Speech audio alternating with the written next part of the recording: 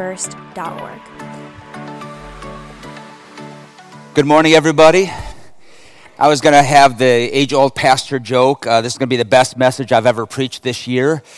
It's my first message, but I've done 2 funerals in the past 48 hours, and so technically this will be my third message this year. I'm excited about what God has in store, and again, if you did not grab communion, we're going to take communion at the end of the service. So if you want to do it at the end, we've got stuff in the corners, communion on the back pub tables, to have you prepped and ready. But we're stepping into a Sunday morning series called Sunday Morning. It's really that simple, and I feel like the Lord laid upon my heart to really dig down biblically into why do we do what we do. Because I'm here to say that as a pastor, as a Christian, as a church, we hold the scriptures in very, very high value. We believe that the Bible is the inspired scriptures, and we draw life out of the scriptures. We read the scriptures. We encourage you to dive into them. They shape our lives, and we want you to understand how to read them. That's why we preach from them every single Sunday. And many times we ask the question, why do we do what we do on Sundays? It's because we draw it out of scripture. And so we're going to encourage you to come every single week and help understand why we do what we do. Next week we'll talk about invitation. In 2 weeks we're going to speak about worship.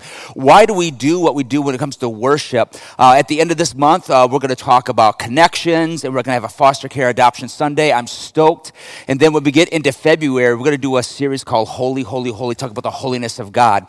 And I will stop there, or else my wife gets upset because I start talking about all the series and she feels like I'm breezing through the year.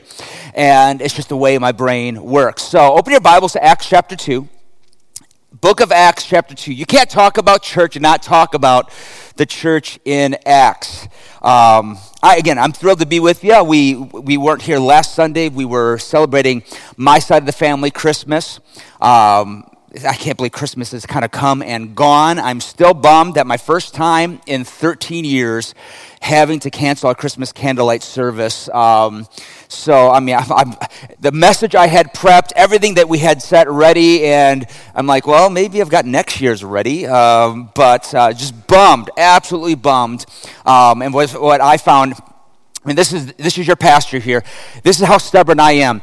Churches in our area and around our state were calling their Christmas Eve services canceled like 3 or 4 days prior. I held out till Friday. I told my friends I was going to stand on the top of the church and speak peace be still and somehow chase away every bit of storm, believing maybe Michigan was going to relent and have a weird moment where it wasn't going to be what they said. So I was bummed, but we look forward to Christmas 2023. That will be fun.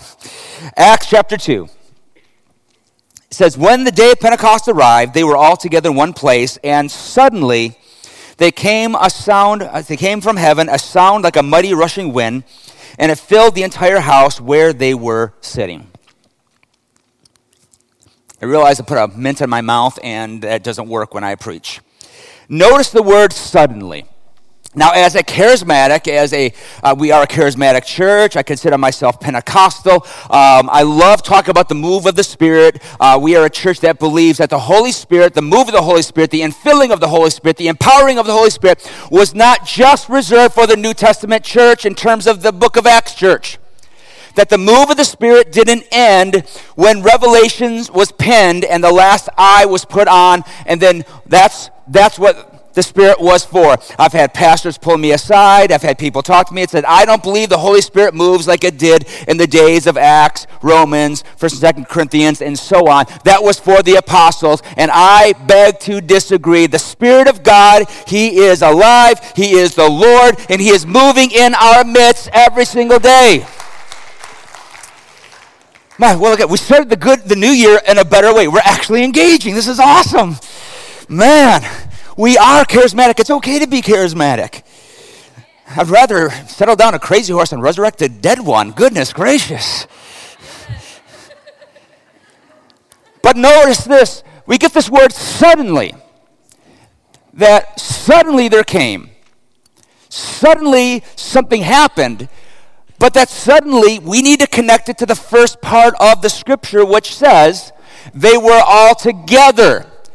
There was something that happened in the gathering of the believers together. That when believers gather together, something tremendous takes place. When we get together on Sundays, I want to talk about the gathering today. You're going to hear that word till you're sick to death of it. There's something about the gathering that God has designed, that when the people of God come together, He is right there in the midst of them. The gathering. Now, in the Greek, we get the word ecclesia. The word ecclesia is a Greek word, and the Greek word simply means the gathering of the assemblies. So if you were to ever read anybody ever read the Septuagint? It's the Greek Old Testament. I wanted to say if I had any scholars, I got actually shaking my shoes if somebody raised their hand. I'm like, wow. That's like, there we go, Shane back here. We'll have altar calls for liars after the service. I'm kidding. I would not doubt that Shane has read the Septuagint. But when I think about the Septuagint, and you read about the church in terms of like the Jewish temple, the tabernacle, what you'll actually find is that word ecclesia that we get in the New Testament is actually found in also the Old Testament. And over, you would see the assembly gathered. What did he do? The ecclesia, they gathered together. Many times you read it throughout the book of Psalms when the assembly came together and gathered. In the book of First Chronicles, you've got Jehoshaphat who has got armies that are going to invade, and he calls out to the people, and the assembly gathered. The ecclesia in order to call out to God, and God answered. When the church gathers together, God answers, and God is in the midst of them. Well, Pastor, this church today, the American church or the modern church, is not the church of how it was in yesteryear. True. We don't meet like the New Testament church does. True. We have a building, they had houses. We have sound systems, they didn't. Pastor, do you think they needed sound systems? I'm here to say, if Paul, the Apostle Paul, had access to a sound system, he would have used it. If Paul had access a car, I'm just going to tell you, he would have used it. Some people, sometimes we're like, the old church, they didn't need technology. You know what? But they would not have ignored it. They would have used it. Would Jesus have tweeted? I believe he would have. Twitter needs to be saved. This is not how church was. It's right. But at the same sense, we can look at what the church is in the Bible, and we can look at and ask ourselves, what should we be doing, and what are we doing? And are we doing it in the way that honors Christ, that actually honors the way that he set it up? I've even had people say this, and this is a statement that gets made to me over and over, especially in the modern day, the past 2 to 3 years, and the day of what's called deconstruction, where people are deconstructing their faith, they're pulling their faith apart, and I hear this phrase or this sentence a lot: I don't need to go to church to be a Christian. And now, technically, you're true. Because I have prayed with people on their deathbed. I've held people's hands as they've been passing away, and I've prayed with them. I've led them to the prayer of salvation. And technically, they weren't ever able to come to church to be saved.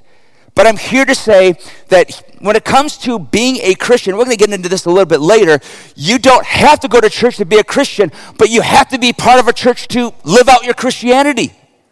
You have to. Now, I'm not talking about perfect attendance because, last week we weren't able to be here. We were in Chicago celebrating with my side of the family. In fact, Ethan spent Sunday morning in a cop car. No, my son was not arrested. He was on a ride-along, so no rumors here. But we weren't in church on Sunday.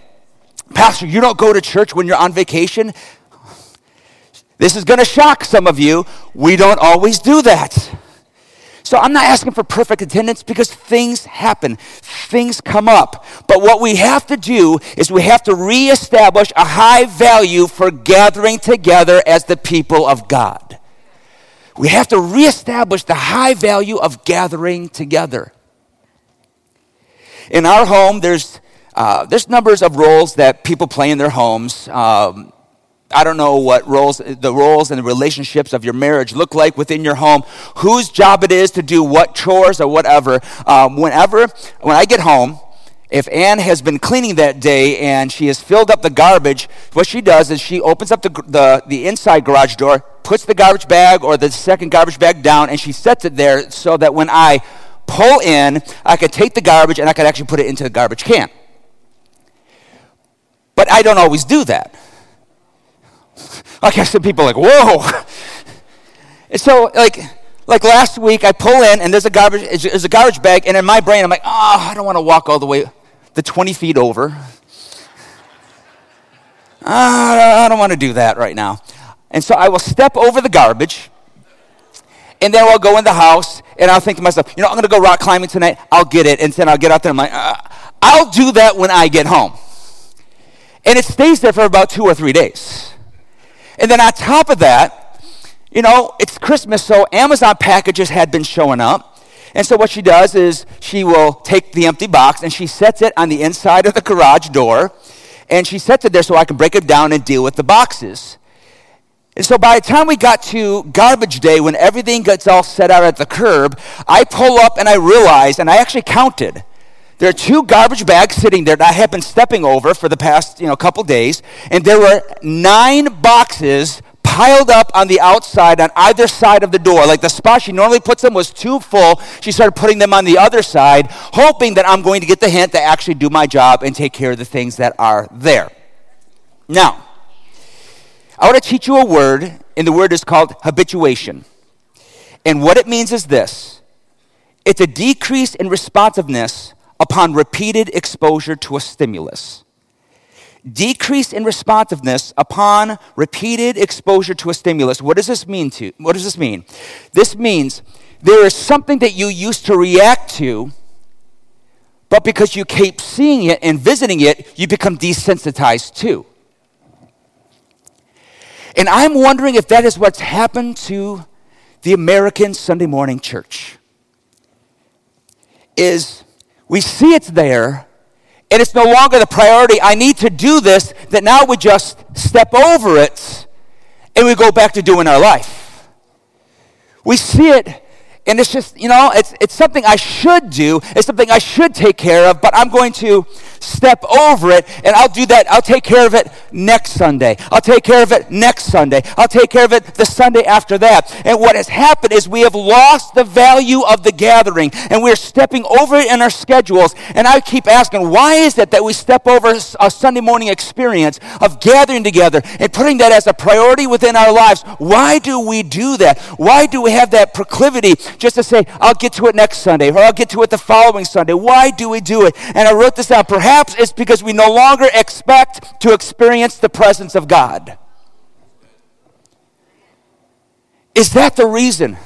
Can we do that? Jacob, in Genesis chapter 28, verse 16 through 7, Jacob says this. He woke from sleep, and he had this dream that he was in the presence of God, and he saw a ladder. That's why we get the term Jacob's ladder. And he saw angels ascending and descending. And he woke up from the sleep, and he said this, surely the Lord is in this place, and I didn't know it. I'm here to say it is possible to be in God's presence and not know it. Do you understand that when we gather together, He's already here. We're not waiting for Him to show up. He's waiting for us to show up and to acknowledge Him. That's what He's waiting for. And I think we've gotten so desensitized. If there's any, 2020 handed us a lot of crud. And perhaps one of the things that it handed us was getting desensitized to the importance of being together in one room. And the importance of not just being together, but the power that happens amongst us. It's like taking coals, and as my pastor growing up used to say, Pastor Joel, my mentor, used to say, let's bring the coals together. We'd do prayer meetings. He'd say, let's bring the coals together. What happens when you bring coals together? A coal can be warm, but you put it to another coal and to another coal, all of a sudden the heat begins to grow. And there's just something that takes place when God's people come together and we worship together, we pray together, we listen together, we grow together, we commune together, we laugh together, we talk together, we cry together. Something powerful takes place because when we get together, that's when Acts takes place, and suddenly a move of God will happen. There is biblical value in us gathering together. Now let me speak to everybody on live stream. I love you so much. I love you, and this is not a guilt trip because we've been doing live stream well before 220. Do you remember we had that little camera that sat in front of me that gave like the fisheye view of my face? Lord help us during that moment. But let me just speak a word that is not covered in guilt. The live stream is not meant to be that which sustains us. It's that which gets us through moments, especially for our shut-ins and those that cannot be here, for those that have gone through sickness. It's not the place to live. It's a place that gets us through a moment so that we can gather together. So why do we value the gather? I'm glad you asked that question. So write this down. I'm going to give you 4 reasons biblically why we gather. I love the fact that I just said that, and some of you looked down and started writing. I love note takers. You remember 85% more of what you write down. Some of you are like, that's why I didn't take notes in school. Oh, goodness gracious. Why do we value the gathering? Number 1, because it's doctrine and not tradition. It is doctrine, not tradition. We've got to understand the difference between things that are doctrinal and things that are traditional. Like, I've been in ministry. I'm coming up on 26 years of ministry in May. 26 years of people putting up with me. And I'm here to say, if there's any war that I've had to fight over and over, it's called the worship war. Because doctrinally, worshiping Jesus is the belief that we hold on to, because we get from the beginning to the end. Worship is just what we do as believers because God's presence demands our worship. We were created for worship. It's good to sing and to shout. That is the doctrine, but what we've made is doctrine. We've made styles and songs and groups and instruments. We've made them the doctrine instead of them being the tradition.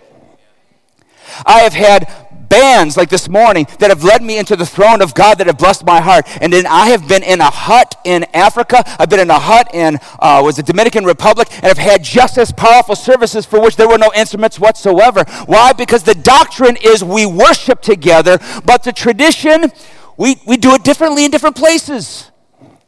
And so sometimes we make hymns the doctrine. Listen, I love hymns, and there's some hymns that are terrible. Thank you. Somebody agreed down here. There are some contemporary songs that are amazing, and there are some that are terrible. Terrible theology. I can give you a handful of them that I'm not going to talk. I could soapbox on that right now. I'm not going to do that this morning. But it's doctrine and tradition. What about baptism?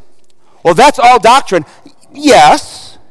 We as a church, we believe in the doctrine of baptism. We believe we do exactly what Jesus did and what he modeled. And if you have been saved, if you have given your heart to Jesus, you need to be baptized in immersion underneath the water.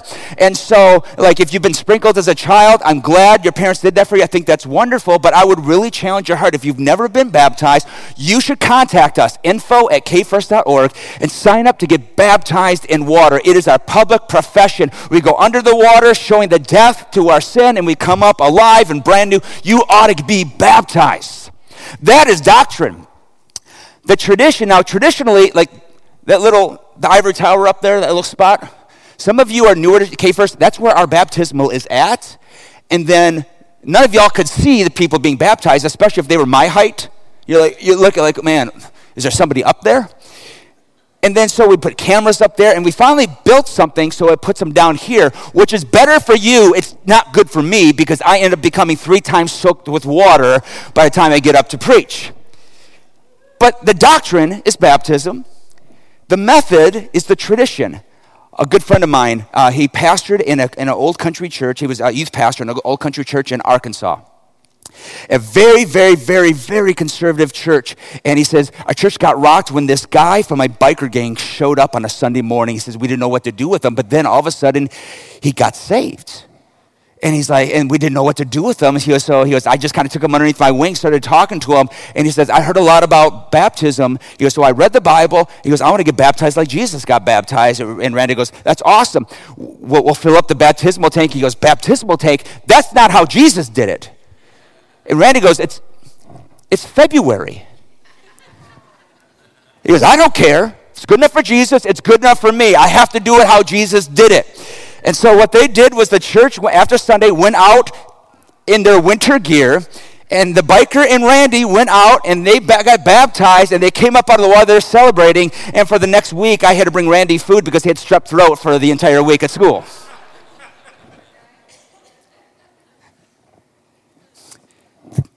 Baptism, we've got not the tradition, it's the doctrine. How it's done, whether it's in a trough like we do up there, or we do in a pool once a year outside.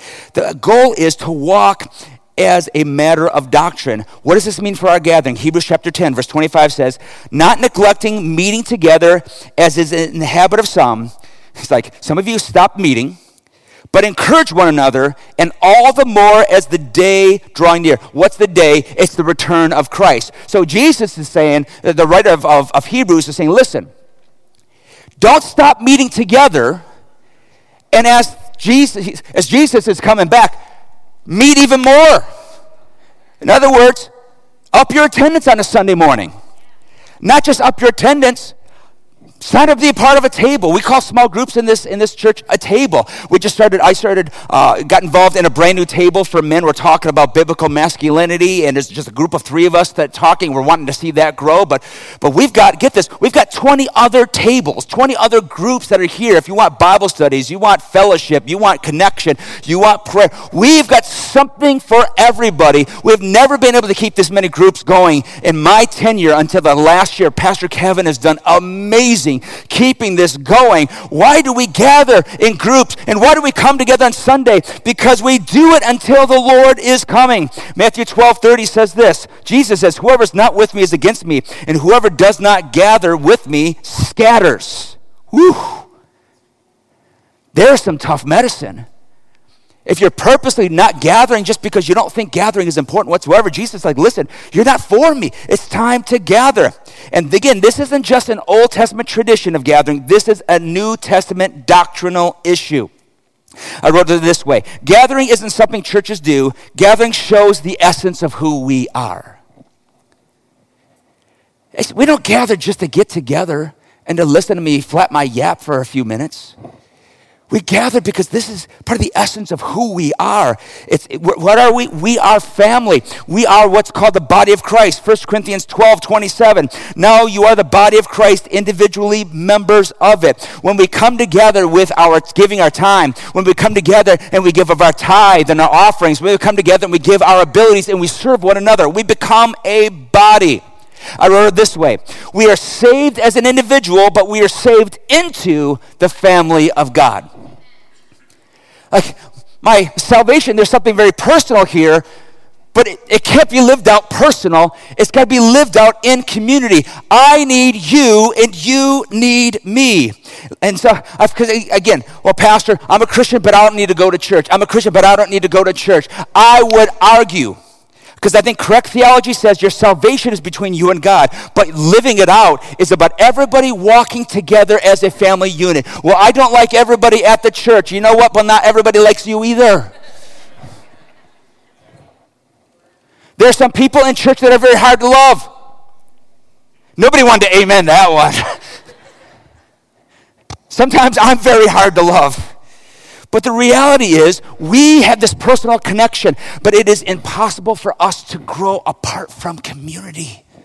We need each other. Number 2, why else do we value gathering? Number 2, it fosters community and generosity. We value gathering because it fosters community and generosity. My worry is that convenience has robbed us of community. We made so much convenient in the church that it's robbing us of community. I shared a few weeks ago that when I turned 18, my parents, I grew up in a very conservative home. They let me finally go to the movies. And then I ended up going to the most conservative Assemblies of God Bible College, for which they did not allow anybody to go to the movies. In fact, the RAs on our floor from our dorm would drive through the movie theater looking for Central Bible College parking stickers on the back of vehicles, write them down and turn them in. They were the Gestapo. That was my Bible college. And so what happened was they re-released and digitally remastered Star Wars. Why would anybody keep me from seeing the digitally remastered Star Wars? And I'm not saying that you should break rules, students and young adults, but I had a moment of weakness. And so I wanted to go see, me and a few of my friends, we wanted to go see Star Wars in the theaters again. And so we couldn't go in Springfield, Missouri, because we knew what our RAs did. And so what we did was we looked on a map at places at least an hour and a half away. And do you remember, older adults, remember calling information? Because we didn't have Google. So we would call up information. Yes, what is a theater in this city, what's the phone number? And so they would give us the name. And we're like, okay. And so then you call the theater because they didn't have a website. And you would call them, and they would say, okay, here's the movie showing. Press 1 for Star Wars. Press 2 for this movie. And when you press the number, then you had to listen to all of the showings of that movie. And if your friend talked to you during that, you had to hit 9 to repeat all of that all over again. Or you had to go get a newspaper of that area and look down to see. Some of you are like, what did you grow up in? This is the real world, Generation Z and millennials. It took work. And not only that, when you went to the theater, you didn't know if there were tickets available. And so you would go there early to get your tickets, and then you would stand in line or go into the arcade, but mostly stand in line, and you just hung out with your friends because it was general admission seating. You wanted to be one of the first to get in there, and they get into the spot, not in the front row where you're looking like this the entire time. And so you go there, and it was more, you go to the theater, you buy your tickets, you hang out with your friends, and you talk, and you have all this kind of experience. And so I went to see Star Wars, and we snuck in a cooler and 2 pizzas. I am the master manipulator of going to the movies. So we literally had a cooler open, we're eating pizzas, and we look over, and 2 seats down from me, no joke, is one of the staff members from my Bible college. Like, we're good. It's been covered. You millennials and Zers, you look online, that's the movie you want to go to, and then you'll buy a ticket.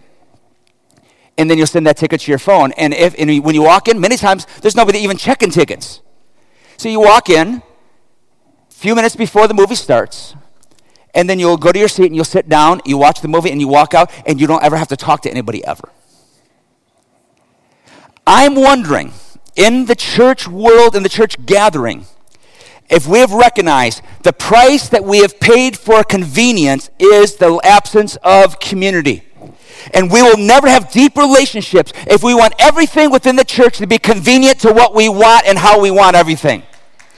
We've got to understand the more convenience we want. And listen, I like conveniences. Don't get me wrong. I don't miss calling on the phone.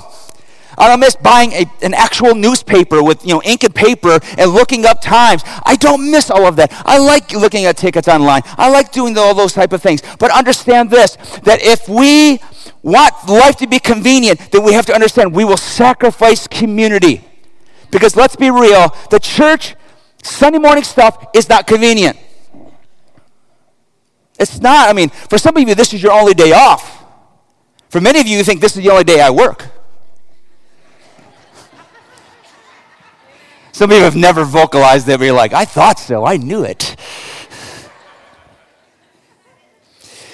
But you got to wake up, get ready, get the kids ready, get them fed, bathed, and then ready, not reverse. And then you get in the car, and everyone's shouting at each other. Everyone, shut up, we're going to church. And you're yelling at each other. You're trying to get the right station, and someone's like, well, so-and-so touched me. Stop touching. We don't touch anybody for the rest of our lives. And you're yelling at each other like we're pulling in the parking lot. You all better look holy when we walk out of here. Then you get out of the car. You're like, hey, bless the Lord. It's good to see you. I saw you last year. It's our first Sunday of the year. We're so excited. Well, Jesus was with us last week with Christmas, and Pastor Dave wasn't here, and we don't show up unless Pastor Dave's here. And then you walk into church and you're like, oh man, how did we get to be here 10 minutes late? But Jesus understands our schedule. And understand this. Church was not meant to be convenient. Church was meant to be community. And church is here. That's why I challenge, be here. This might shock you. Be here before 10 o'clock when it starts. And when it ends, some of you, I go to pray, and listen, I pray with my eyes open. I see when you leave. The eyes of Pastor Dave are everywhere. That sounds creepy. Never mind. Strike that from the broadcast. Some of you leave so fast, and you come in and you come out, and that's great. That's wonderful that you showed up here, and I will never balk at that. I value that. But there's something very beautiful that takes place when we come together and we are in community. Acts 2. They devoted themselves to the apostles' teaching and the fellowship, to the breaking of bread and prayer. And awe came upon every soul, and many signs and wonders were being done through the apostles. And all who believed were together and had all in common. And they were selling their possessions and their belongings, distributing proceeds to all as any had need, and day by day, attending in the temple together, breaking bread in their homes. They received food with gladness and generous hearts. This is such a beautiful portion of Scripture, because when they gathered together, it wasn't just getting to know each other, because some of you think community is only getting to know each other's names, but community is more than just getting to know each other. It's helping to be there for one another. Some of you are miracles in the waiting for somebody's life. And what do I mean in the waiting? Because God is ready to use you into somebody else's life, but you got to make yourself available for other people's lives in order to be used. 6 people, that's awesome. I've been serving Jesus a long time. God bless the funeral director yesterday. He's like, you're like 30, right? I'm like, God bless you. I'm 47. That's awesome. 47 years, I've been serving Jesus a long, long, long time, since high school. I can't even give you 5 sermons that have transformed my life. I can't. And I've heard a lot, and I've preached a lot. But I can give you 5 people who've transformed me. When we come together, it's not so Pastor Dave can transform somebody. I can't do that. But when we come together, like when I walk around, like listen, like the Wilson and Will introducing themselves to each other. Listen to people make connections. Miracles take place.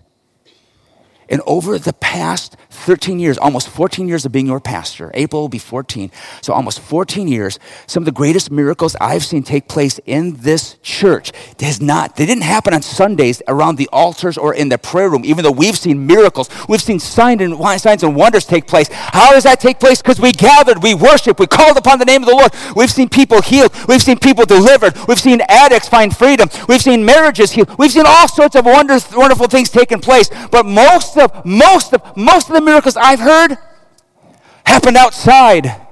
Pastor, my car just pooped out on me. I had no vehicle. I had no money to buy a vehicle. And all of a sudden, somebody from my small group, somebody from my table found out, and they had an old car they were going to get rid of, but they just blessed it, and they got it fixed up, and it's ready for me, and now I've got a car.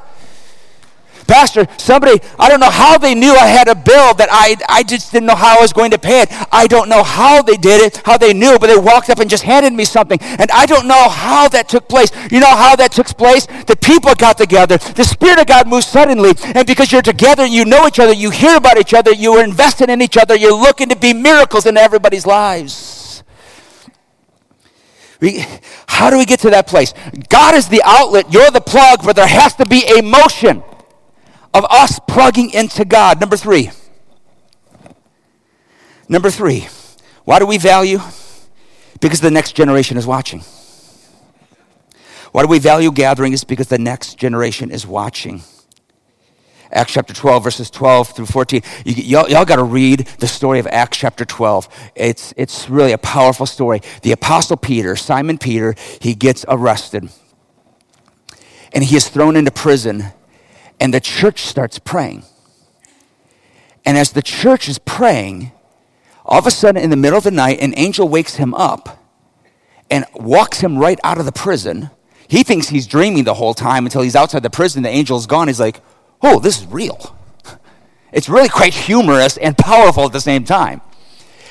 And meanwhile, so Peter starts walking over to see the church at the house where they're meeting. And in that house is a young servant girl named Rhoda. Now it says here, Acts chapter 12, verses 12 through 14, when he realized he was free, Peter went to the house of Mary, the mother of John, whose other name was Mark, where many were gathered together and they were praying. And he knocked on the door of the gateway, and a servant girl named Rhoda came to answer. Recognizing Peter's voice, in her joy, she did not open the gate, but ran and reported that Peter was standing at the gate. Again, this is hilarious. Peter was like, hi, I'm free. She's like, he's free. And she just left him there. The older generation prayed. They gathered and they prayed. And this is what's cool. The older generation got together to intercede. The younger generation watches and started activating their faith based upon what the older generation was doing when they gathered. And what activated it? It was watching the prayer. She's like, this is what they're praying for. I'm going to start watching for the answer to that prayer. Yeah, listen, boomers and Xers, why do we show up to prayer meetings? Why do we lift up our hands and worship? Why do we respond to the word? Why do we respond to people? It's because there are younger generations watching. And who knows if your faith, with your dedication, with your integrity, with what you put forward, it doesn't show the next generation that God is not just real. He is actively working in our lives. But what the older generation neglects, the younger generations will reject. If we neglect our gathering, don't be surprised when younger generations don't want to be here, because if we don't value it, if we don't live it out, how can our kids want to live that out? Our kids ought to see something in us. Well, we paid our dues. I am so sick of that term. Or, I don't serve anymore. I served my time. Church isn't prison. Serving in ministry is not a prison sentence. If that's how you feel, get out of that servant place and serve someplace else. But our younger generations are watching us, and they need to see gathering is a priority. Oh, Pastor, gathering hasn't been a priority in our family. Listen, there's no better time than now to change that. It's the new year. And if you want to know whether or not this has been fixed in your home, this is when your kids or maybe even your spouse, they no longer ask, are we going to church tomorrow? We value the gathering. And number 4, and lastly, I don't need a keyboard player up here, so I'll shut up. Number 4, why do we value the gathering? Because it's a glimpse of heaven on earth. It's a glimpse of heaven on earth. I love the Lord's Prayer. I want you to pray this with me. Can we put that up there? Pray then like this. Would you say this with me? Our Father in heaven, hallowed be your name. Your kingdom come, your will be done on earth as it is in heaven. Give us this day our daily bread, and forgive us our debts as we have forgiven our debtors. And lead us not into temptation, but to deliver us from evil. Your kingdom come, your will be done. What is the will of heaven? To have what happens there happen here. Why do we gather? It's so that what is happening up there, we want that to happen here. We want that to happen amongst us. What is up in heaven? To be absent from the body is to be present with the Lord. That heaven is where we just got the pure, unadulterated, unstopping presence of God. And Jesus taught us to pray in a way that says, what is happening up there, let it happen in here. I love what N.T. Wright says. He says, Jesus' resurrection is the beginning of God's new project, not to snatch people away from earth to heaven, but to colonize earth with the life of heaven. That, after all, is what the Lord's Prayer is all about. See, our time on this earth is our opportunity to give this world a taste of heaven. And I think where it starts is where we start off the whole week, is we experience church to go and to be the church. We taste heaven together in order to give people the taste of heaven. And we can get glimpses of heaven every day with everyday people, with ordinary lives. We can give people the taste of heaven. What do we mean? It's when we get together, we could pray for miracles, and I believe God will show us miracles and give us miracles. We could pray for healing, and I believe that God can and does heal. We could pray for signs and wonders now, and God will give us signs and wonders now. Why? Because His Spirit has not run out of power after all of these years. He is not diminished in His ability. He can still save. He can still redeem. He can still set free. These things happen. What happens in heaven, and the freedom and the life and the joy that's there, it can happen today. It can happen now. And it happens when we gather. It happens when we gather. You see, isolation kills, but community conquers. And when we come together, I do believe miracles happen. My charge to you today is do not reduce church to listening to a podcast or watching a live stream. It's so much more than that. It's community. It's worshiping with others. It's praying with others. It's hurting with others. It's serving others. It's being involved in the lives of others. Pastor, you know, Pastor Dave, I love you, but my pastor is Stephen Furtick. I'm like, awesome, but you live in Kalamazoo. Pastor Craig Rochelle, he's my pastor. I love Craig Rochelle. I wish I had arms as big as Craig Rochelle. I think Craig's a beast. I think Craig's an awesome guy full of integrity. But you live in Portage. It's convenient to do that. Gathering together and putting up with me, that ain't convenience. Staying an extra 5 or 10 minutes after church just to meet one new person that you've never met before. It's not convenient to this schedule because other people might beat you to a restaurant. But it will be worth it in the end, because I'm here to say, some of y'all, I wish you can look into my emails and see some of the responses I've got from people that said, Pastor, I met somebody today and their story transformed my life. Pastor, I met somebody today, they lost somebody like I lost somebody. Pastor, I met somebody today, they were healed at one time and they prayed for me and I received healing. These are the messages that I get. And none of it happened as a result of my preaching. It happened because we gathered together. And when we gather together, that's when the suddenly happens. The suddenly happens. And then I started hearing, Pastor, we were at our table together. We were knitting, and all of a sudden someone shared a testimony and it just transformed the moment. We have a knitting table, by the way. We do. Pastor, we were together talking about this. We were looking at scripture, and all of a sudden somebody was filled with the baptism of the Holy Spirit. How does this happen? Well, shouldn't this happen on Sundays? No. Well, yes, but no. Lord, let every single day be a Sunday, so to speak. That we would be here to experience heaven on earth, so that when wherever we go, that we would bring heaven to earth. So this morning, I could pull everybody up to the altar. We're going to do that in a couple weeks. But I think the wrong response would be just to come up and pray about it. But we're going to do something that kind of brings us together. And so would you take your communion elements out? I'm going to go grab mine because I forgot mine.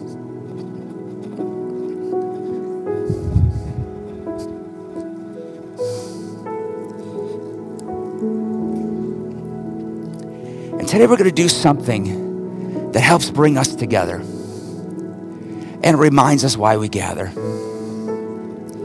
reminds us to do what we do and to be who we're supposed to be. So if you would you take out that piece of styrofoam on top? You guys know you've thought that before. And apparently I can't get mine today.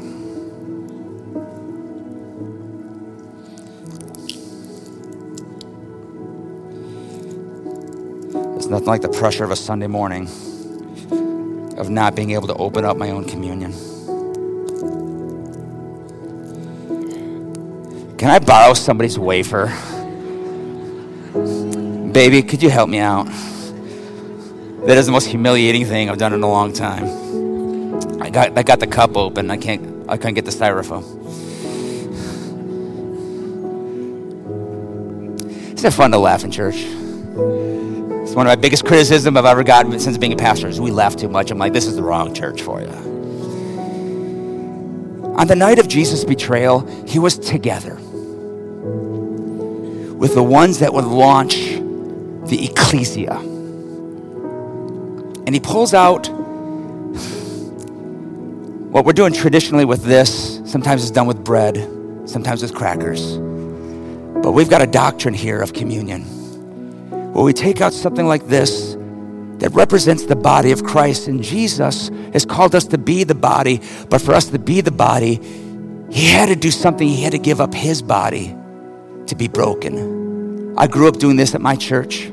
Could you grab a hold of that wafer? And when I say that word broken again, would you break it with me? On the night of his betrayal, he took a piece of bread and he broke it. Look at us doing that in unity. His body is broken so that we can become the body. Body broken so that our bodies can be healed. A body broken so that whatever is off,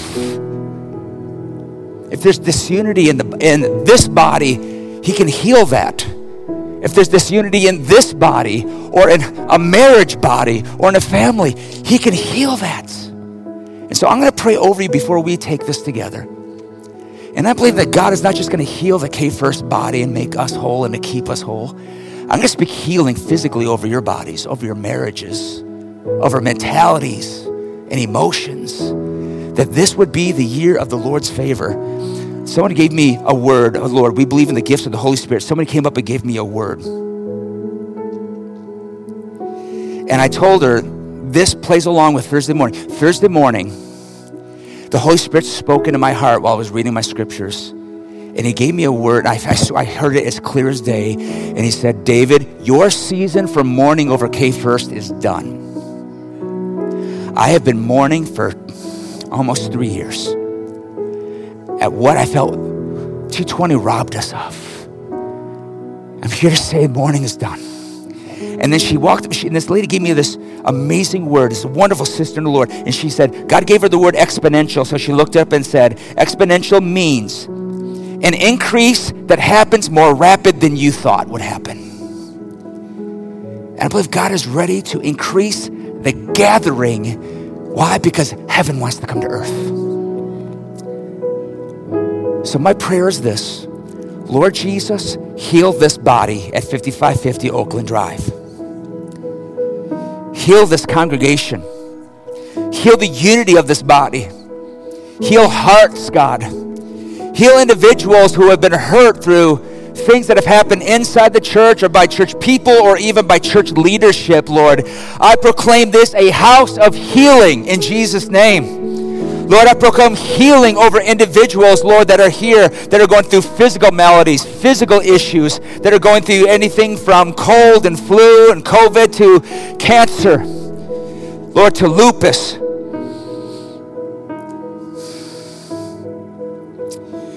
Lord, I pray that you would just begin to deliver. Lord, I think about the young man we talked about yesterday, God. I speak over Cole, who has dealt with cancer in his bloodstream. I speak over this teenager healing in the name of Jesus. It is your body was broken that we might be made whole. And so today we call down heaven onto earth, asking for miracles, wonders, signs, deliverance, healing, oh Lord, done because you laid down your life for us. We proclaim that and we claim that all in Jesus' name. Let's take the bread together.